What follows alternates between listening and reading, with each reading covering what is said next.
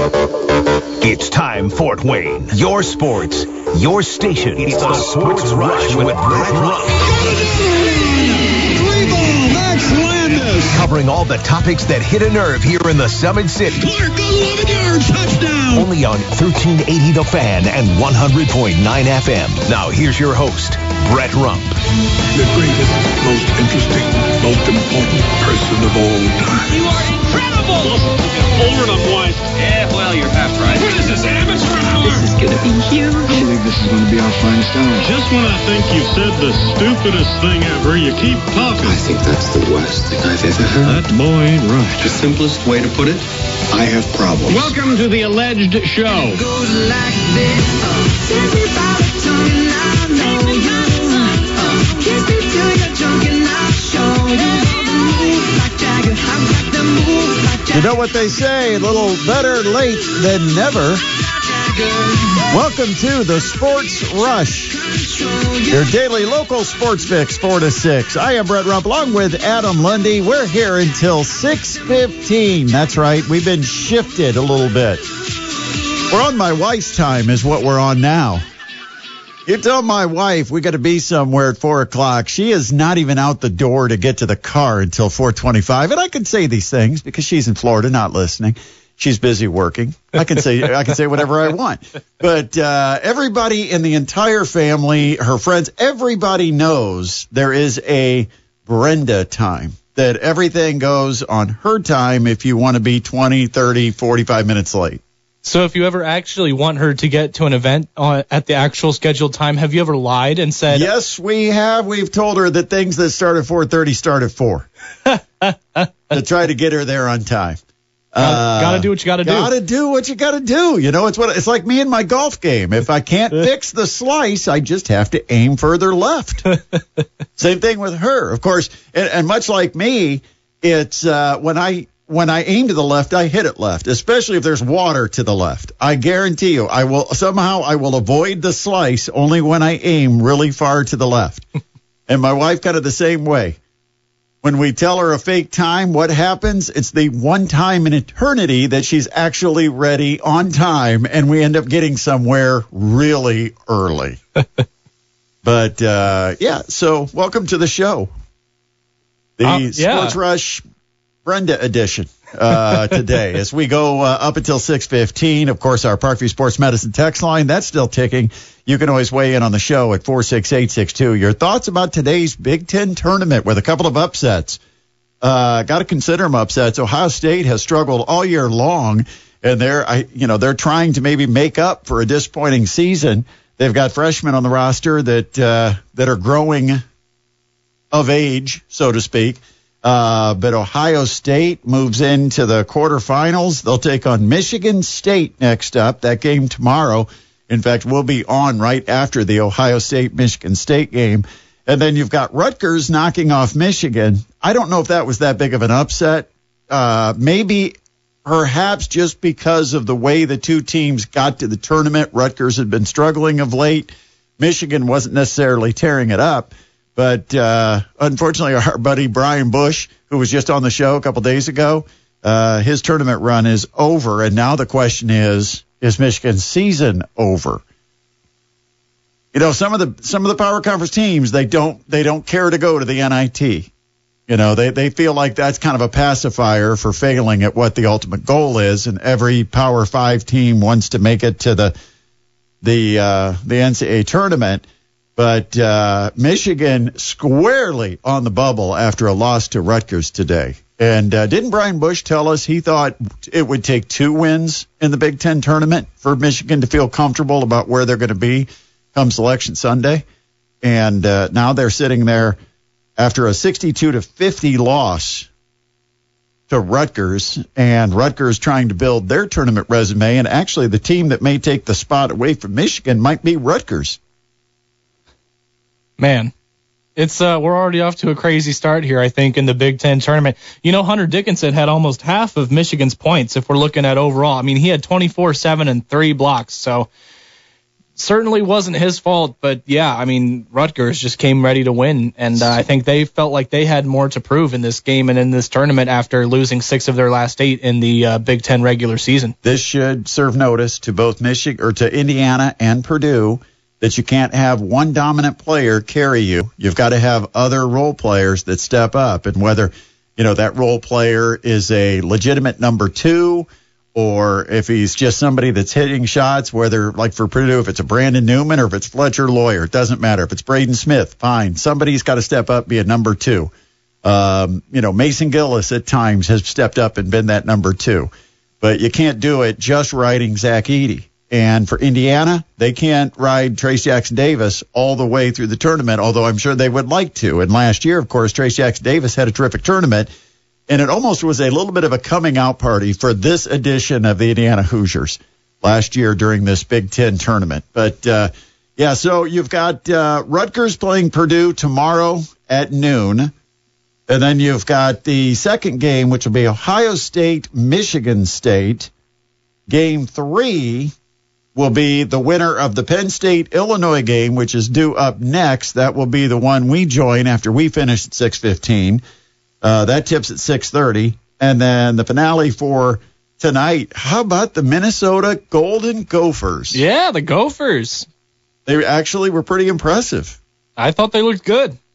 Knocked off Nebraska 78-75. I don't know what Raphael Davis had to say about this one, because that was when we had him on the show. He picked the wild card as the Nebraska Cornhuskers. Yeah, he was the Cornhuskers were his dark horse. Yeah, the dark horse. I took Maryland, and of course Indiana fans don't want to hear that, because that might be the team that Indiana has to play on Friday. I took Maryland as a team that I thought would maybe come out with something to prove. Well, we've already seen it. The teams that are desperate, the teams that have to make a statement in this tournament so far have been the teams we've seen win. Iowa, I think they feel pretty safe about their position, especially after getting the big road win against Indiana. So I think Ohio State clearly was the team that had something to prove. I mean, Ohio State's not going to make it to the NCAA tournament, but they're trying to make up for what is a disappointing season. You've got Rutgers. They have to consider them squarely on the bubble. They're a very veteran team, and they stepped up, found a way to get it done against Michigan. And we've always talked about that Rutgers defense, that it can be suffocating with the length they have around the perimeter and a rim protector inside. They pretty much handled Michigan easily, 62-50.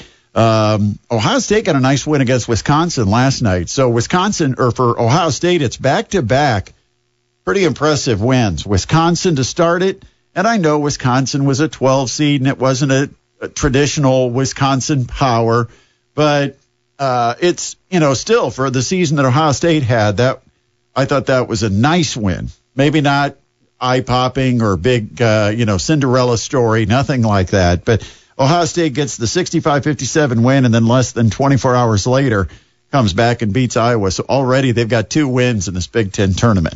46862 is Parkview Sports Medicine text line. 46862. Expecting some snow tonight. Just a quick public service announcement.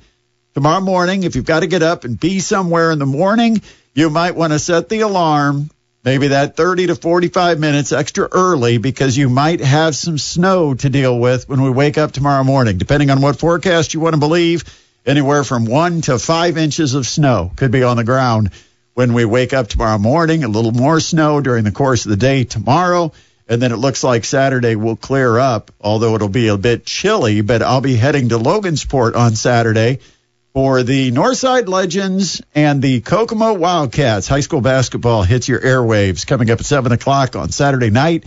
It is the 4A Regional, a 1-game regional, as the winner of this game between Northside and Kokomo is going to claim a regional championship and cut down nets. Of course, the Wayne Generals will play at Logansport as well at 4 o'clock. We can't be on the air for that game because of our commitment to the Big Ten tournament, but we will be on for Northside versus Kokomo. Join us for the coverage just before 7 o'clock on Saturday night here at 1380 The Fan and 100.9 FM. Our high school basketball coverage all year long, presented by the fine people of Indiana Physical Therapy. They're the ones that make it happen. I mean, we make the commitment as far as manpower, getting to the games, maintaining the equipment, setting up the equipment, all of that.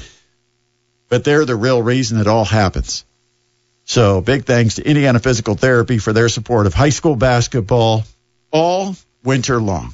We just got this text on the Parkview Sports Medicine text line 46862 in regards to this upcoming weekend. They say, I demand a Brett Rump picture next to Flory Badunga. They want a picture of you next to him. They think it's going to be embarrassing because I'll be so short. I wonder if they know that I already am 6'4", and if I stand real tall, I might be 6'4" and a quarter. I might gain that extra quarter of an inch. What did they say about? We've made that comment before about me being a bigger guy. That's true, but yeah, and I guess. Did you call me wide when I said that last time? Something about being wide. You know, I might have said you have a wide presence in the post, but I mean that's a compliment. Horizontal girth rather than vertical. I'm complimenting your defense in the post. You have a wide presence. You really get side to side there and guard that hoop. I'm the only guy wide enough to actually front on both sides of the post man. Okay, I'll see if I can do it. John Peckinpah's coach at Kokomo, so I've got an in there. I think it would be a good social media post. And if you think that that's going to embarrass me, that it's going to make Flory look like he just towers over me, okay, fine. I post a lot of stuff that self-deprecating on social media, so it's not going to embarrass me at all. But Saturday night, we'll be there, and that'll be the big challenge, though, for Northside. I can get a social media post. They're going to have to actually guard him, and that's going to be the real challenge. My job to get a picture is not going to be that difficult. Their job to actually contain him and cover him, because not only is he 7 feet tall, but he's got like this 7 foot 8 inch wingspan. I mean, he is. Yeah. Well, what is he right now ranked in the country in his class? He's a junior this year. And I mean, he's had every game he plays, it seems like there's some big name coach sitting in the stands, whether it's Matt Painter, whether it's Mike Woodson, whether it's Bruce Pearl. Who else has been there? Has Shire been there from Duke? It just seems like a lot of the big time coaches are always hanging out watching him play. I'm seeing like 2 to 4 in the nation. So yeah, I thought it was I was going to say number 3, which is what I heard. But yeah, just depends on the actual service whether he's 2, 3, or 4. But high up there. Yeah, a pretty coveted recruit, and Northside will have the job of defending him. Coming, and Kokomo hasn't been perfect this year, and the supporting cast is good but not great. And so we'll talk to Gary Andrews coming up later in the show. We've got him joining us about 30 minutes from now. 46862 is Parkview Sports Medicine text line. 46862. We're a little bit late, but there's still other news happening in the world of sports. Let's go ahead and get caught up and get today's top headlines. Well, let's rock and roll with today's top headlines. The New York Jets are becoming more confident in their chances of landing quarterback Aaron Rodgers. Sources close to the situation said today. The Jets' increasing optimism follows their meeting this week with the Green Bay Packers quarterback. Team officials, including owner Woody Johnson, general manager Joe Douglas, coach Robert Saleh, and offensive coordinator Nathaniel Hackett, flew to California on Tuesday to meet in person with Rodgers. Why is it when you said sources close to the situation, did I, in my mind, picture Jersey Shore? The situation. Is that dating me? Is that a show? Now, I'm trying to think how long it's been since Jersey Shore was on MTV. That was around middle school-ish, early high school for me. Wow. I am really old. This is a deal, though, that doesn't make sense for either side. Really doesn't. I don't get why the Jets are so adamant on pursuing Aaron Rodgers. I mean, unless there's a lot of guys running around totally panicked that come September they're getting fired if they aren't winning games, because it is such a short-term solution to a long-term problem. And I thought the Jets did some really good things in the last couple drafts and were on their way to building a really good long-term sustainable roster. And now I don't know if this is going to work. And who are the receivers for the Jets? You know, Aaron Rodgers' problem was that he had a lot of young, no-name, inexperienced receivers, and he didn't like it in Green Bay. And off the top of my head, I'm trying to think, is there anybody that I would know as a household name as a receiver for the New York Jets? Jermaine Johnson? Oh, Garrett Wilson? Garrett Wilson's okay, but... Yeah. Anyway, next story here for you, Brett. We got all day. Yeah. Bad news for the Bulls fans here in the area. There's a growing possibility that Chicago Bulls guard Lonzo Ball will need a third surgical procedure on his left knee that would likely require another 6 months of recovery and rehabilitation. Aren't both Ball brothers having injury issues this year? Yeah, I mean, Lonzo's been out all year. LaMelo was back for a brief stint before being re-injured. You know what it is? It's that time they spent in those shoes. One more for you here. USA Today's Sports compiled pay information from each school in the Power 5 conferences and from each school outside those conferences whose team has appeared in at least 3 of the last 5 NCAA tournaments.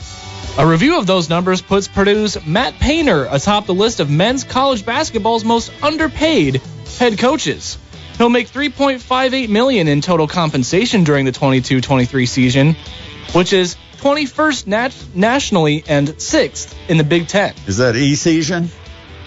this season? Here's what they didn't figure. It's relative to cost of living from where you live. And money in West Lafayette is different than money in Miami or money in Dallas or money at UCLA. In fact, you would have to make probably 2.5 to 3 times the salary at UCLA just to afford a moderate house, as opposed to Matt Painter being able to make that much less and being able to buy pretty much whatever piece of real estate he wants in West Lafayette. And that's the thing that's very relative, because, and believe me, with me living in Fort Wayne, my wife in Fort Lauderdale, I see the contrast of how far money goes when it comes to housing. Down there, I mean, it's $750,000 to start to buy a house. And that's the starting point. I mean, if you want a nice 3-bedroom suburban living in South Florida, it's probably $1 million. Here, nowhere near that. So I would say that report, incomplete until they put cost of living into it as far as where the university is located.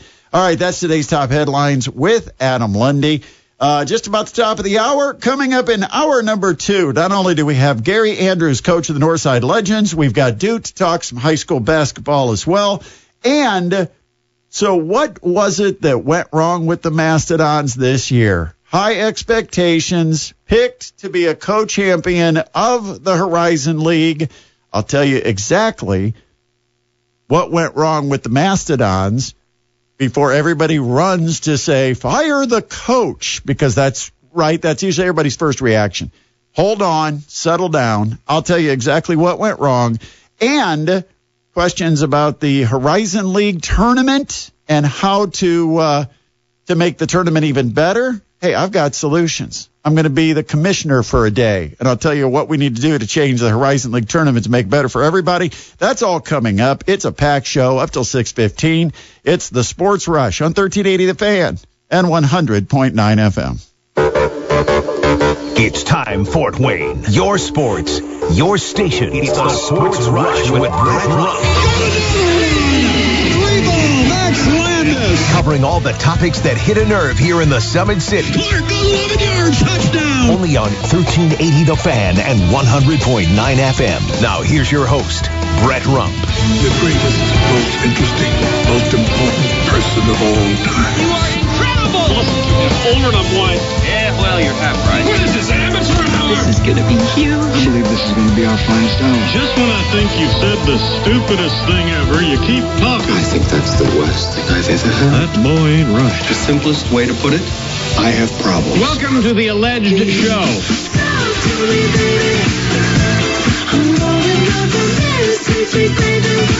Time to head home for Thursday. It is the Sports Rush, your daily local sports fix, 4 to 6. Brett Rump with Adam Lundy. And you are connected on the Parkview Sports Medicine text line at 46862. Big day in the Big Ten as everybody seems to be playing some hoops today, except, of course, those teams that got the double bye, like the Purdue Boilermakers and the Indiana Hoosiers. They have to wait until tomorrow. But already we've had Rutgers defeat Michigan 62-50. And just before we came on the air, it was the Ohio State Buckeyes winning their second game in the last 24 hours, defeating the Iowa Hawkeyes 73-69. And so Ohio State will advance to take on Michigan State in the second game of the day tomorrow. Rutgers will be taking on Purdue. That might scare Boiler fans a bit because what happened this year? Rutgers knocked off Purdue. It's been kind of the Boilermakers' nemesis a little bit. And Rutgers, with that guard play, they've put so much pressure on you. Purdue's guards are going to have to step up. Braden Smith, Fletcher Lawyer, Ethan Morton. Yeah, well, not to mention that we've already talked about how we feel like Purdue's already kind of complacent and could come into this game easy. We're assuming that. We're concerned about it. We're concerned. We can't just say, well, they're complacent, they're just going to throw it in tomorrow. We don't know that, but they don't have a lot to play for.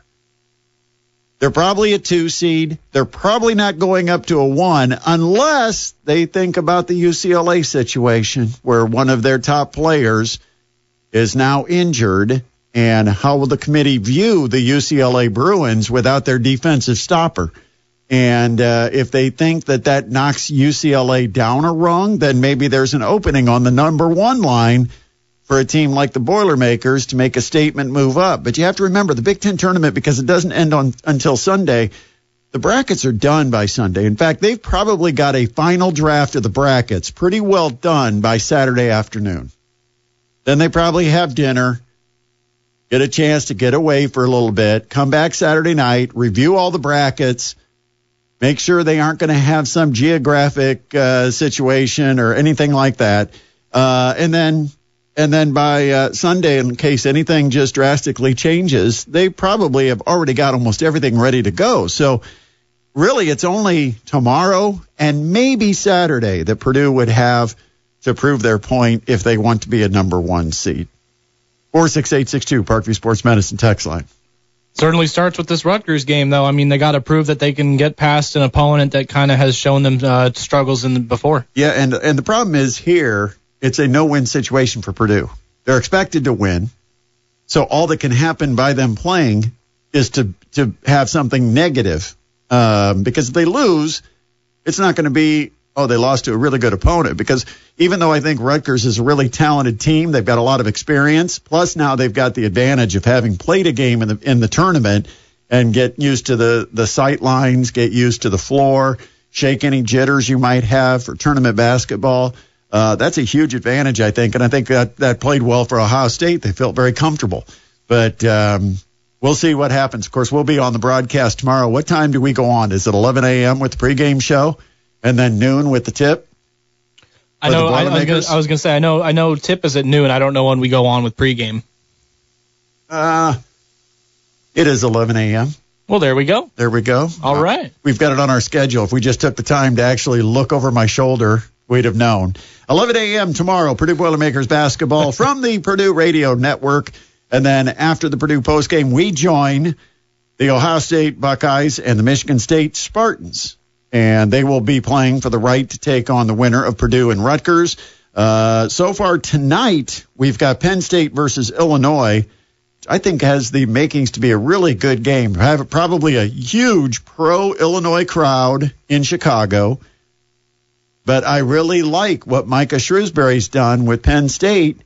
And so I think Penn State can play with Illinois. Of course, so far, if you're taking my picks for the Big Ten tournament, I'm sorry, because I haven't gotten much right.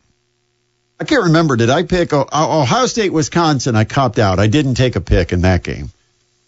I took Nebraska to beat Minnesota, and I'll blame Rayfield Davis for that pick because he got me convinced that Nebraska was playing so good. And, of course, I know Minnesota's not played well. That was a bit of an upset. A lot of people would have missed that one. But I think I might have taken Michigan. In fact, yes, I did. I took Michigan to beat Rutgers. I took Iowa to beat Ohio State. So we're 4 games into this tournament. I haven't picked one right yet. Well, there's always the next I one. thought you were going to say something like, well, it's typical week for you. Are we supposed to be shocked by that? What's the problem? But yeah, we had Brian Bush, and he said that he thought that this Penn State-Illinois game could be one of the most important and exciting matchups here in the start of the tournament. If you happen to miss any of the conversations that we have on this show, we've had some great guests this week. You can always catch up by going to our podcast page. You can follow us for free. And you can just go wherever you listen to your favorite podcast and then search for The Sports Rush with Brett Rump and give us a like, give us a review, whatever you do on that page. But you can always listen to some of the interviews that we have, including Brian Bush. We had Rayfield Davis, both previewing the Big Ten tournament. I think Rayfield at this point picked it about as well as I did. And he's paid the big bucks by the Big Ten Network, so I don't feel quite as bad. But coming up tonight, once again, Penn State, Illinois, followed by Minnesota, Maryland, and you get all the action of every Big Ten tournament game right here at 1380 The Fan and 100.9 FM. So this year did not go according to plan for the Purdue-Fort Wayne Mastodons. We get it. I was into the hype. I was excited. I thought, man, if there was ever a chance where you had to feel good about the odds of making it for the first time ever to the big dance, man, this was it. Experience, talent, they had it all. But things didn't quite go that way. They ended up losing 7 of the 11 losses in the Horizon League by single digits. They were in games, couldn't finish. They And if we go through and just say, okay, what was it about this team we were wrong about? Number one, we underestimated the value of the loss of Jalen Pickens from a year ago. Don's only lost one person, and they had the 6th man of the year coming in to take his place in the starting lineup. But the one thing that Jalen Pickens provides was something that was pretty exclusive at both ends of the floor. He was a wing stopper defensively. You could put him on the other team's best guard or wing player, and he pretty much took them out of the game. He was an excellent defensive player. Physical, strong, 6'5", athletic. He could take a player and you could say, you got him, now that takes him out of their offense. That was a huge, huge impact for the Mastodons last year to have a guy you could throw at a wing or a guard, and it didn't matter. 6'2" guard, Pipkins. 6'6" wing, Pipkins. And the Dons losing Jalen Pipkins he couldn't be replaced. What he did defensively, the Dons were hoping that one of the guys would step up that was on this team. They just weren't good enough defensively, one-on-one, to be a lockdown defender against some really talented big guards and wings in the Horizon League. And the closest they could come to a lockdown defender was Damian Shanqui, who was 5'8". Teams had it figured out. If Damian Shanqui guards you, clear out the side, back him down to the basket, and then just go over the top and shoot. You don't have to worry about him blocking a shot. He's not even going to contest a shot at 5'8". His skill was in stopping penetration. It was not in stopping a jump shot. And so you didn't have to penetrate. If you could back down a guy on the low block without double teams or without isolation, and the Dons hesitated to double team when Damian Shanqui was considered their best defender. It just became a bit of a dilemma. What do you do when teams are shooting over him, backing him down? Do you go with the double team? We saw it against Wright State. Case in point, Wright State got Trey Calvin, who's only 6 feet tall. He's not even one of the tall guys as far as wing scorers. And he was able to back down Shanqui and then take a step-back jumper from the left baseline, about 15 feet out.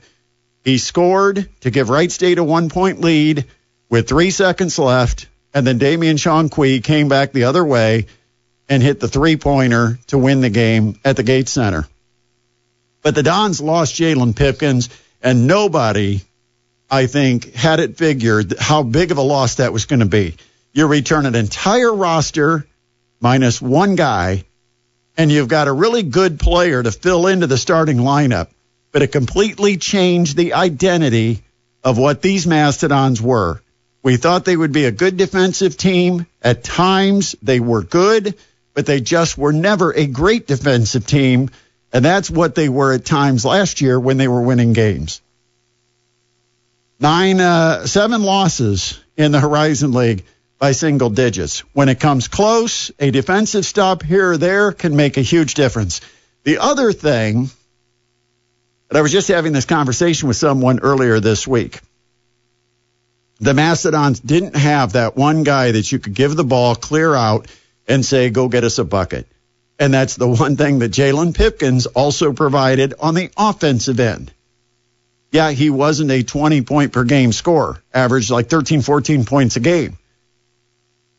But it's how he got the 13 or 14.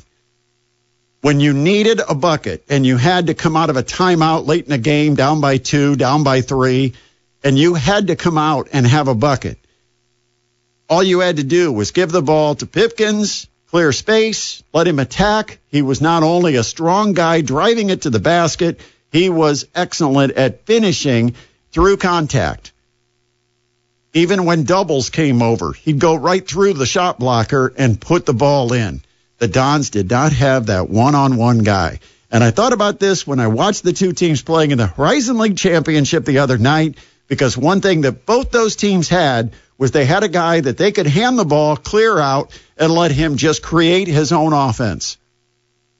And what have we said about the Mastodons? Their offense was all about the pass, the catch, the shoot. Catch and shoot, catch and shoot. Had to cut, make the catch, extra pass. This was a team that was really good on the catch and shoot. But teams were defending that. In other words, when the Dons would dribble or penetrate, they'd spray. They'd go pick up shooters, expecting the Dons to pass it out, because that's the way the Dons score offensively, is on a catch and shoot. And so not having those one or two guys where you can just say, hey, late in the shot clock, hand him the ball, let him go get a bucket. And Jarrett Godfrey was a great scorer, all-time program leading scorer. But one of his strengths was not in finishing drives at the basket. Just wasn't a big physical guard. He's a tall, wiry guy. And so you saw two things with the Mastodons that really were glaring.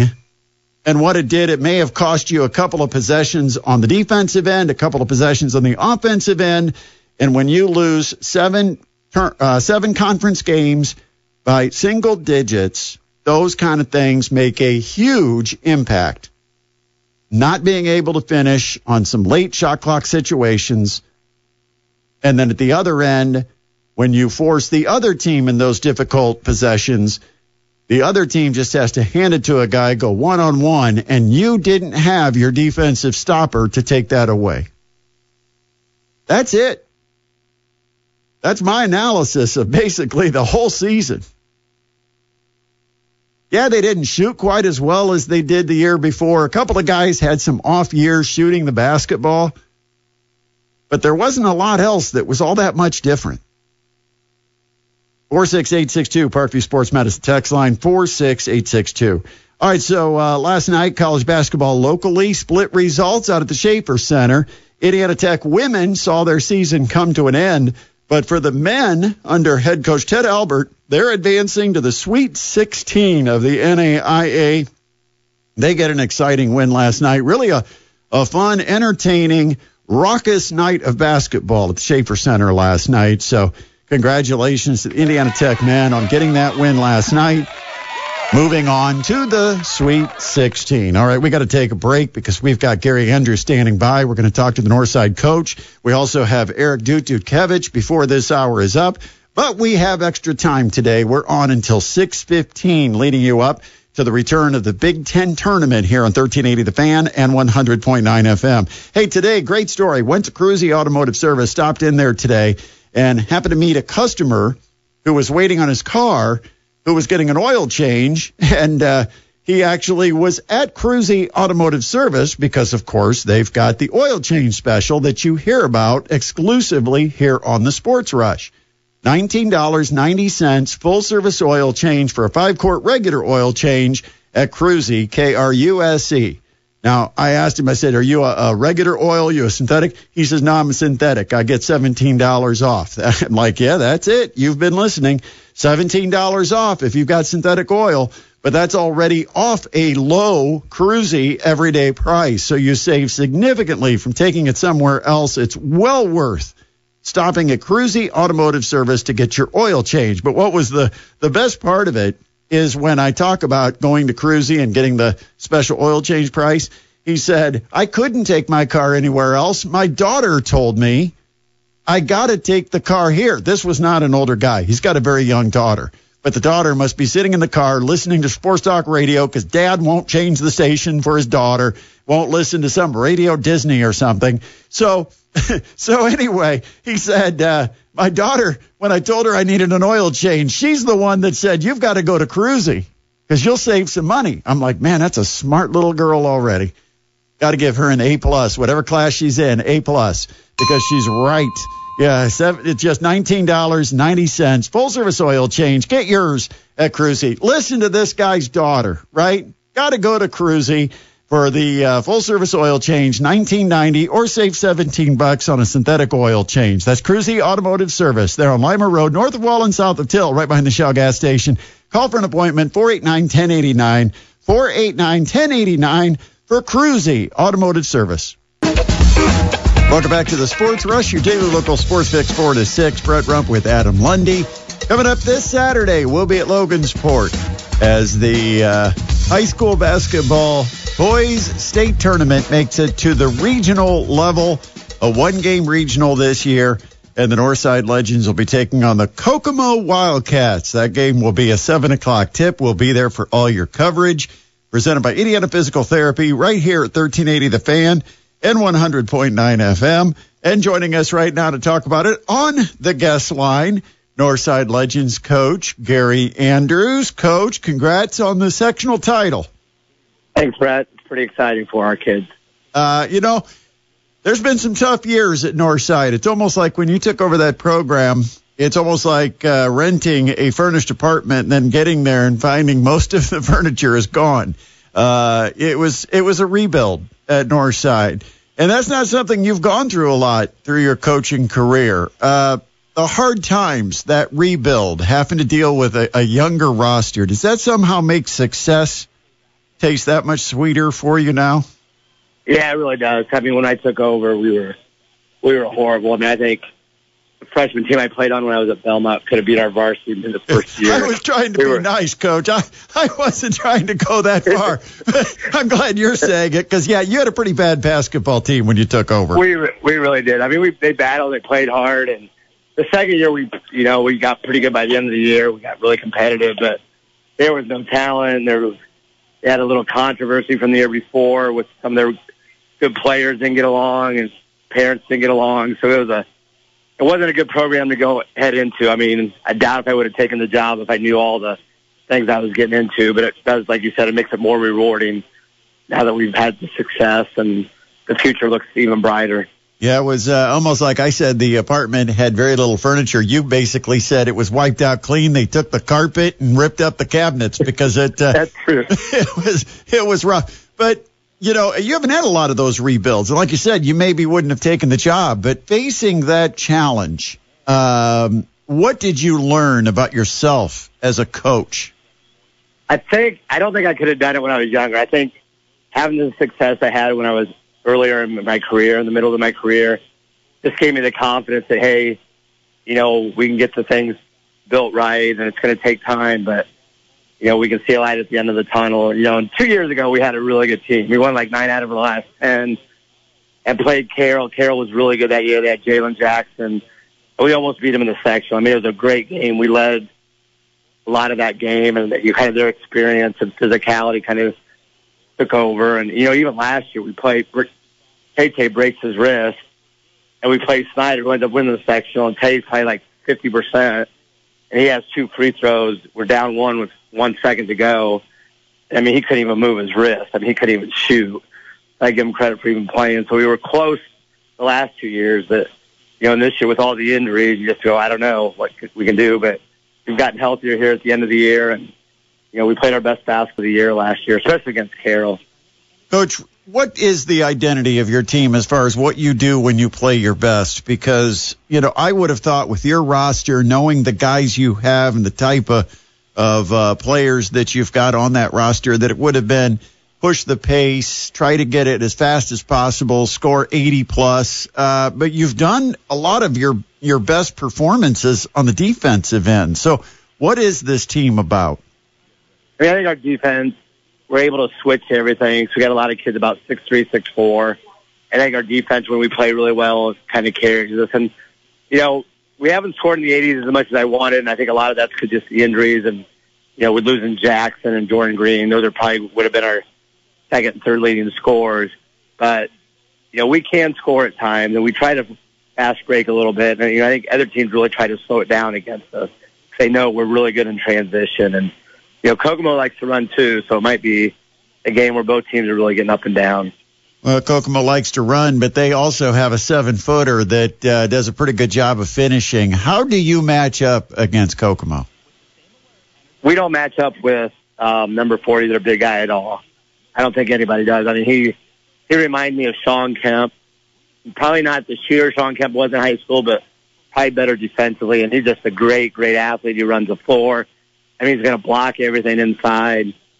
But we're better everywhere else. So if we can kind of double and triple team him and not let one of their other guys go off, and then if we can hit some shots, I think we got a chance to pull off an upset.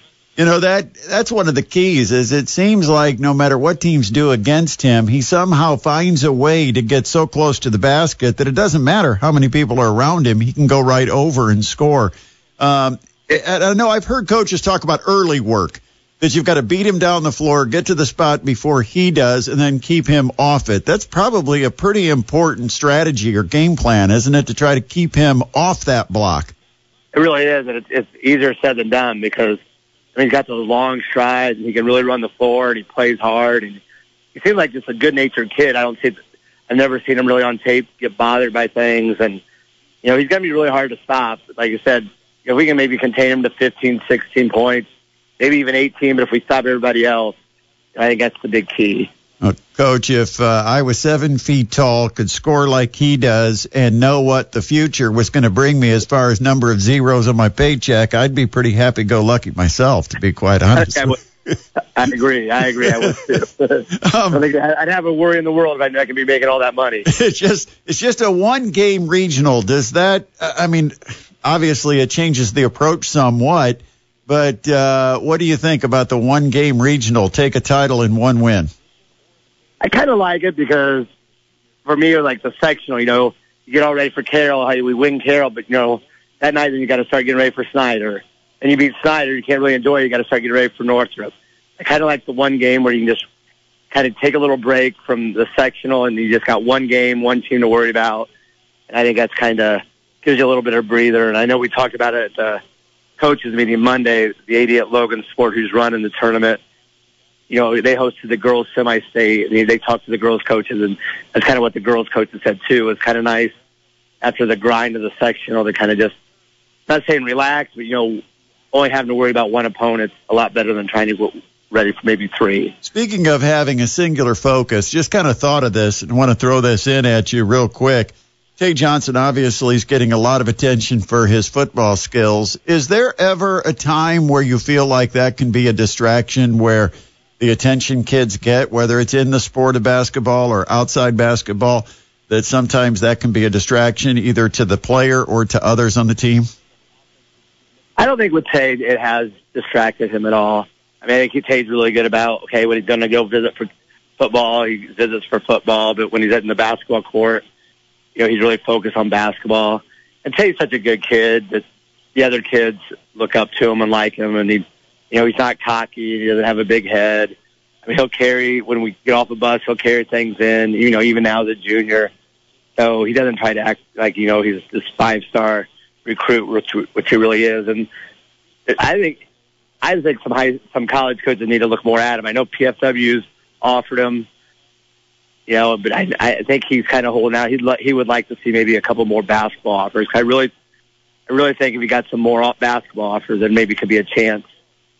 Yeah, I can't figure it out. I mean, I see him being recruited for football, but he sure has a good time when they invite him to come to a basketball game, and so I don't know what his future is going to be. It's going to be a decision for him that he'll have to make. But I just happened to think about that because I believe I saw him at a Purdue game, and I thought, I wonder if that ever gets to be a distraction where he's got, a high school basketball game, then immediately got to turn around and go and visit a college and then come back, and everybody probably wants to know, hey, what'd you think? And but it's good to hear that from you, Coach, that good kid, stays humble. You always love to hear that, especially for a kid as talented as he is. Hey, best of luck on Saturday. We look forward to the game. I'll get a chance to be there and call it.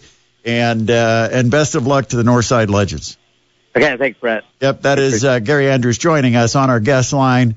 And, that's what you want in one of your star athletes, is a kid that's humble, that's willing to understand the impact his actions have on others. He's not acting like a prima donna. Carrying the equipment, which really hit at home, because when the Mastodons had John Conchar, that was exactly the way he was. He was the one that always went to the managers, asked if there was anything he could carry out to the bus. He would load the bus. You would never know that he was going to be a future NBA player making $30 million. And so that's what you love to hear. And, quite honestly, it'll be interesting because I think everybody assumed that this was going to be a kid that went on to college to play football. And maybe now he's thinking, I like basketball. We'll have to follow that because I don't know if that was breaking news, but to me it was kind of eye-opening that Gary Andrews kind of indicating that maybe Tay Johnson is hoping to go somewhere to play college basketball. We'll see what the story is. But again, Northside takes on Kokomo and Flory Badunga coming up this Saturday night, 7 o'clock in Logansport at the Berry Bowl. We'll be there with the coverage starting just before 7 o'clock this Saturday on 1380 The Fan and 100.9 FM. High school basketball brought to you all season long by Indiana Physical Therapy. We'll take a timeout. We'll come back on this special edition. It has to be considered a special edition because it's such a special time today in between sessions of the Big Ten tournament. We'll come back right after this on 1380 The Fan and 100.9 FM. Back on the Sports Rush, your daily local sports pitch. 4 to 6. Glad to have you with us as we actually take you up to 6:15 today. So it's a little bit of a misnomer to say whether your sports fix 4 to 6 when it's actually 4:30 to 6:15 today. But everybody adjust their clocks. We're on Brenda time. That is my wife, who, if you tell her 4, it will always be 4:30. So that's what we're doing today with the Sports Rush. Right now, in fact, we've been behind all day, so why is now any time different? A few minutes behind, but we are pleased to welcome to the show from Parkview Sports Medicine, it is Eric Dutkiewicz. Dute, how you doing on this Thursday? I'm good, and I'm glad that you told me that you were a little heavy off the top there, so keep that in my mind, Eric. Well, we just keep running a little late. But anyway, let's talk about, first, before we get to high school, I want to talk about the Big Ten tournament because I'm sure you've got an eye on this tournament. And now the matchup is set. Your Purdue Boilermakers have Rutgers. And I don't know what Rutgers team you get because this has been a Jekyll and Hyde Rutgers team. They're scary because you look at their personnel and you look at what they can do really well is defend on guards and force you into uncomfortable situations on the perimeter. That is a weakness of Purdue. This could be a test for the Boilermakers tomorrow. Yeah, it certainly can be. And Rutgers beat Purdue at Mackey earlier in the year, handing the Boilermakers their first loss. So, I think for Purdue, now that matchup is set, it's something that they probably have kind of kept their eye on. But Rutgers, like a lot of teams in the Big Ten, are a team that can really get hot when the time is right and really cool off when the time is not so good. And, Rutgers, I think, has lost 5 of 6 or something like that coming into the Big Ten tournament. And but today, they were down at half and come back second half, hold Michigan, I think, like 3 field goals in the second half. And so a really good showing. I think, Rutgers is a tough challenge and has been for a number of years for Purdue, whether it's been on the road or home.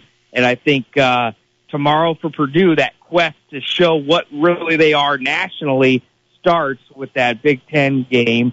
And you got to get things going if you're Purdue, just to really kind of hit that reset button. It's a new season for everybody, and Purdue's got to try to show that tomorrow. What do you think so far? 4 games in, the lower-seeded team has won all 4 of those games. Coming up next, we've got number 10 Penn State against number 7 Illinois, and I'm not counting the Nittany Lions out. In fact, I've got the Nittany Lions winning this game in hostile territory in Chicago. But that kind of shows the parity of the conference. Yeah. And I guess it also leads to the question for you, Dude. Is this a particularly weak Big Ten conference this year? Is that why we have so much parity? Is there aren't real strong teams? Yeah, I mean, across the board, you probably could say it's a weaker conference because you just didn't have that, 5 or 6 teams in the top 25 come the end of the year.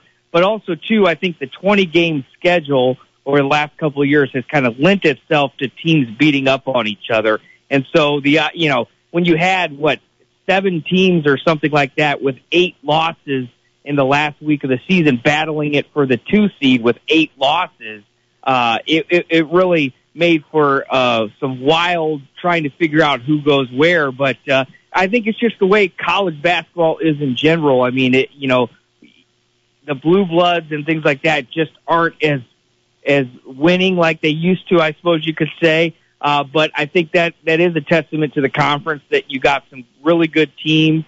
Rutgers getting in the NCAAs a couple years back for the first time. Northwestern finally broke their drought in that as well. And so you've got some teams that really can play basketball in the league and some great coaches as well. And I think that bears itself out with the conference that you have. Let's turn our sights on high school basketball, and of course there are no Vegas lines for this week's regional in Logansport. Just some rump lines, but I'll give those later. But when you look at these 2 teams that advance in Class 4A, Wayne and Northside, it's great to see some new blood having some success. It only makes the SAC better, and it's exciting for both these teams, both their coaches. Even though they could possibly be both underdogs if there was a line going into Saturday's games. Yeah, this is really great to see, Wayne and Northside. This is the first time in 13 years where 2 Fort Wayne community schools have made it past sectionals together in the same season. Of course, Northside, we've seen some relative new success with them in the last couple of years. They went down to state in 2017 and got to regionals in 2018. But for Wayne, first time since 94 they get the sectional championship. Their last regional comes in 1981. So this is huge for both of those schools, like it should be, but especially for a place like Wayne. Their fans have been with them all year. This team just continues to find ways to win, and it all starts with Javon Lewis Jr., 2 game winners during sectionals, and Wayne is playing a 20-win season heading into regionals where I think they really do have a shot against Noblesville. Noblesville comes in with the cloud of being Noblesville and having a tough schedule and being one of those teams north of Indianapolis. But, this is the type of ball that Wayne is playing right now is what you want to do in this tournament time because, yes, they score a lot, 65 points a game, but they've also had to rely a little bit more on defense down the stretch to get where they are today. You mentioned that Wayne's last regional title was 1981. Any idea, Dude, who they might have beaten to get that regional title? I did see that. According to my stats, I believe it was the Concordia Cadets. That's right. And was Mr. Rump on that team? Mr. Rump was one of the players that suffered the L that night at the hands of Wayne. But I'm somewhat relieved to know we really wore the guys out because they never came back and won another regional and since then. So But no, I remember that well. So I think that team went in the Wayne Athletics Hall of Fame just a couple of weeks back. So it's perfect timing for really what the Generals have been able to do, and they've just been a team to watch all year, and it's been fun. Can't believe it took them that long to put them in the Hall of Fame. They got to win over the Rumpsters. But I remember. In fact, I will tell you that was the old 2 games in one day, and we were not a real deep team at Concordia. And Wayne pounded DeKalb in the first game, so they rested almost all their starters the second half. We had been grinding it out to the finish, and the second half of that game, we were up by 3, I think, at halftime against Wayne, and then the second half, I think they beat us by 30. It was just a terrible, terrible second half performance as we ran out of gas, but that was a fun year back in 1981. All right, so we've got Wayne versus Noblesville. Who do you pick officially? Who do you like in that one? I'm going to still roll with Wayne. I think they've got enough what it takes in the tank. I know Noblesville, is found their way. First ever meeting, it appears, between these two teams, and first sectional for Noblesville since 2010. But I like Wayne to win that game, to get their first regional in 42 years. That's how long it's been, Rumpy. 42 years. Well, you don't have to remind me of that. I enjoyed talking. I enjoyed talking about it and going down memory lane. I just don't have to know how long ago it really was. But let's talk. And by the way, I was not a senior, so I'm not as old as everybody's doing the math figuring. I actually was a junior on that team. Now let's talk about Northside Kokomo, man. Well, we know Kokomo. We know what the story is when you play Kokomo. We just talked to Gary Andrews about it, and it's all about the big man. Flory Badunga, I think is how you say it. I've heard different pronunciations. I'll go with Badunga until they tell me something else. But one of the top recruits in the country, one of the tallest players in the country. He's going to really it'll leave Northside with their hands full on Saturday. Absolutely. And Kokomo is one of those teams, too, that this is a really good year, one of the best years that they've had in a long time. You know, they go back-to-back in the sectionals and looking to go back-to-back in regionals. 14 wins down the stretch. But, yes, Flory Badunga is the guy that is, gets a lot of attention. I mean, just a few weeks ago, Matt Painter was at the Huntington North sectional. I think Jawan Howard from Michigan stepped in there for one game. And so a lot of people come to see this kid play.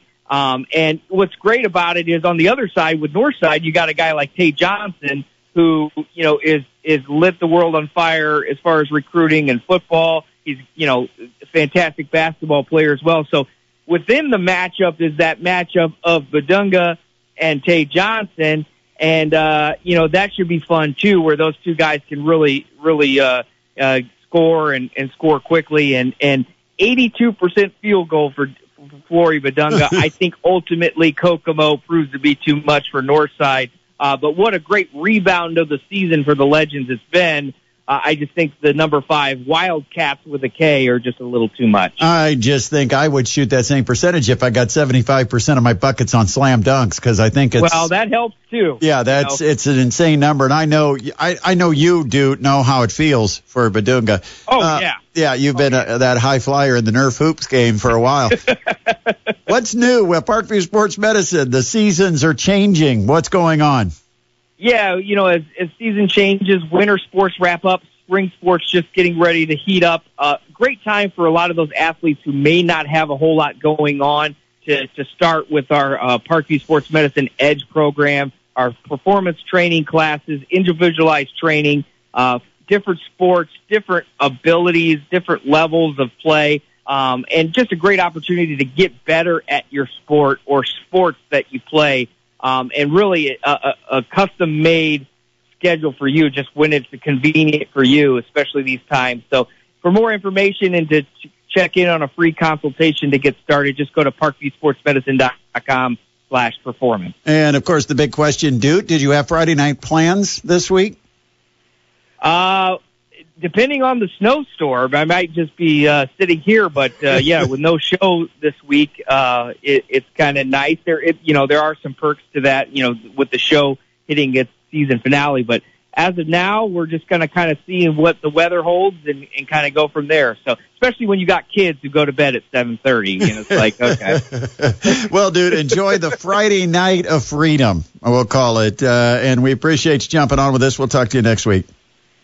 Sounds good. Take care. That is Eric Dutkevich joining us on the guest line from Parkview Sports Medicine and breaking down his picks for the high school sectional or high school regional coming up on Saturday. And, of course, we've got the broadcast as Indiana Physical Therapy presents high school basketball this Saturday night, 7 o'clock tip for the Northside Legends and the Kokomo Wildcats. I'll be there with all the coverage starting just before 7 o'clock. Join us here at 1380 The Fan and 100.9 FM. Plenty more still to come. We're on until 6:15, so don't go anywhere. We're taking you up until the start of the Big Ten tournament coverage from Compass Media Networks. So we've got bonus time coming your way at the top of the hour. You're listening to the Sports Rush on 1380 The Fan and 100.9 FM. Check the clock. What is going on? The Sports Rush still on the air after 6 o'clock. It's bonus edition Thursday. We go until 6:15 because the Big Ten tournament will resume coming up in about 13 minutes from now. We'll join Compass Media Networks for coverage of the Big Ten tournament. We've got Penn State, Illinois on deck. And then later tonight, Minnesota with a surprise win over Nebraska last night will take on Maryland.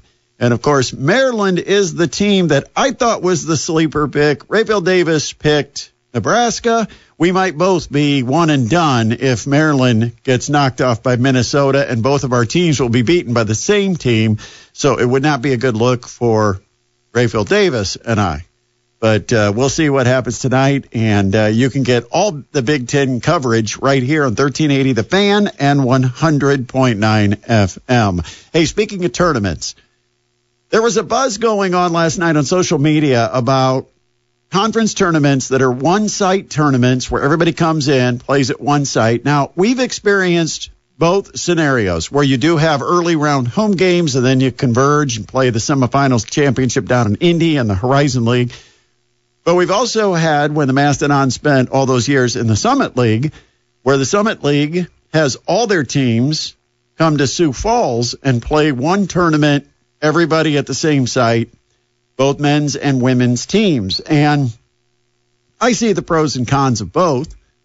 And so I started to think, what would be the ideal scenario for the Horizon League if they were able to make changes to this tournament?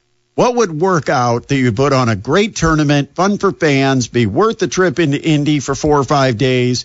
Because the problem in the Summit League with having the one-site tournament is it's at Sioux Falls, and you have a tremendous home court advantage for South Dakota State and in somewhat South Dakota, because those tickets are gobbled up by South Dakota State fans. And so if you play the Jackrabbits in the tournament, and the Jackrabbits always have a good basketball team, it's tough because they put 9,000 people out of the 12,000 seats, and you're basically playing a road game. And the Mastodons experienced that number of years. So the Horizon League, it's not like IUBUI is a hostile territory to go down and play this tournament. It's still primarily, even though it's IUPUI's home court, nothing against the Jaguars, but their program is not at the same level of South Dakota State right now, and the fan base, nothing like what you see in South Dakota. And that's because South Dakota State is basically the IU of the state of South Dakota. The two big schools in South Dakota are South Dakota State and South Dakota, and they're both about an hour or less from Sioux Falls. And so it'd kind of be like playing Purdue, Indiana, and then inviting the rest of the league to come in and play in Indianapolis. Definitely a home court advantage. But I don't think you have to worry about that in the Horizon League, so I don't think you have to play the home games to have an advantage for the teams that have the higher seed. I think you can work out scheduling and different things where you can take these teams into Indianapolis, because there is nothing like the atmosphere and environment of tournament energy for everybody all at one site. I mean, you've got game after game, all high stakes, always someone winning, someone advancing, someone losing, someone going home. I mean, and it is fun to be able to sit there and watch game after game and see the winners, see the losers, come back the next day. Everybody's at it again. You can see the women's games. You can see the men's games. So I came up with a schedule that I think is ideal for the Horizon League, and it still keeps them on the Tuesday night championship. I think the first round, which this year had the number 6 seed playing the 11 seed, 7 playing 10, 8 playing 9. I think that's fine for Tuesday, and you can play it on campus. Get it to 8 teams before teams show up in Indianapolis. And you do that for both the men and the women on Tuesday.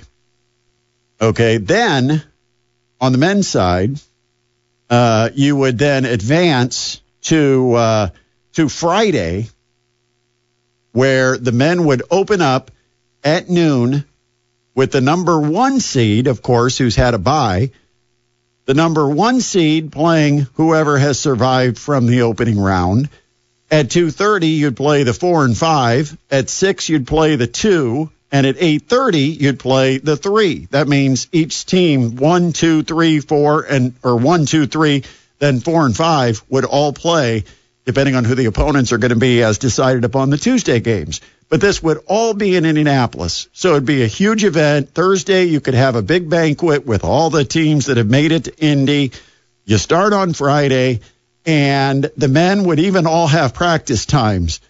Starting at 7 a.m., they'd have 30 minutes of court time if they chose to use it to be able to get on the court before they play their Friday opener. Then on Saturday, it's Women's Day in Indianapolis. And you'd have 12, 2:30, 6, and 8:30, all for women, following the same format as the men do on Friday. Meanwhile, the men get a day off. So the men don't have to play back-to-back. Then on Sunday, you'd have the men's semifinals at 6 and 8:30. You'd have Monday women's semifinals at 6 and 8:30. And then on Tuesday, a 4 o'clock women's championship and a 7 p.m. men's championship. And maybe you'd have to go 3 and 7, but the championship games could both be played then on Tuesday. Now, what would that mean? It'd mean that teams for the men would arrive as early as Thursday and be there through Tuesday. But remember, most of the universities have spring break. So it's not like you're missing a ton of class. And for the women, they would start their play on Saturday and wrap up on Tuesday. Full day of men's basketball on Friday. The 1, 2, 3, and the 4, 5 seed all playing on Friday. Then on Saturday, it's Women's Day with the 1, 2, 3, 4, and 5 seed all playing. And again, I've got all practice times even calculated in here to make sure there's court times for all the teams that remain. Then on Sunday, men's semifinals at night. That gives you a day where you can have Fan Fest, you can have alumni meetings, whatever you want to do, because that's the big thing that goes on at the Summit League tournament is all types of, sightseeing and people enjoying the day down in Indianapolis or in Sioux Falls. And so just having the men's semis Sunday evening and the women's semifinals on Monday evening, everybody that's going to spend 4 or 5 days in Indianapolis has time to go out and enjoy outside activities and take in what Indianapolis offers. Maybe they go get a tour of the Indianapolis 500 Motor Speedway, whatever it might be. But and then you come back, and on Tuesday, you have both your championship games. I mean, tell me I should not be commissioner for a day. This is perfect. All day Friday for the men, all day Saturday for the women, Sunday, men's semis, Monday, women's semis, Tuesday, championship games, still on ESPN. All in favor, say aye.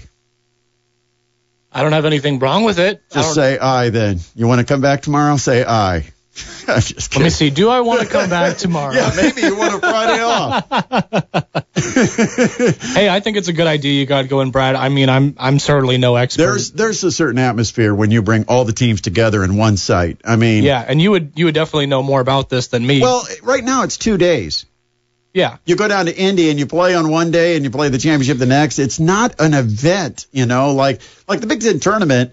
That's like 5 days. It's a big event that hits Indianapolis. Wednesday to Sunday. And this would then be show up on Thursday. Women's teams could arrive on Friday, and you'd have everybody there through the weekend on into Tuesday for the championship game. I like it a lot better.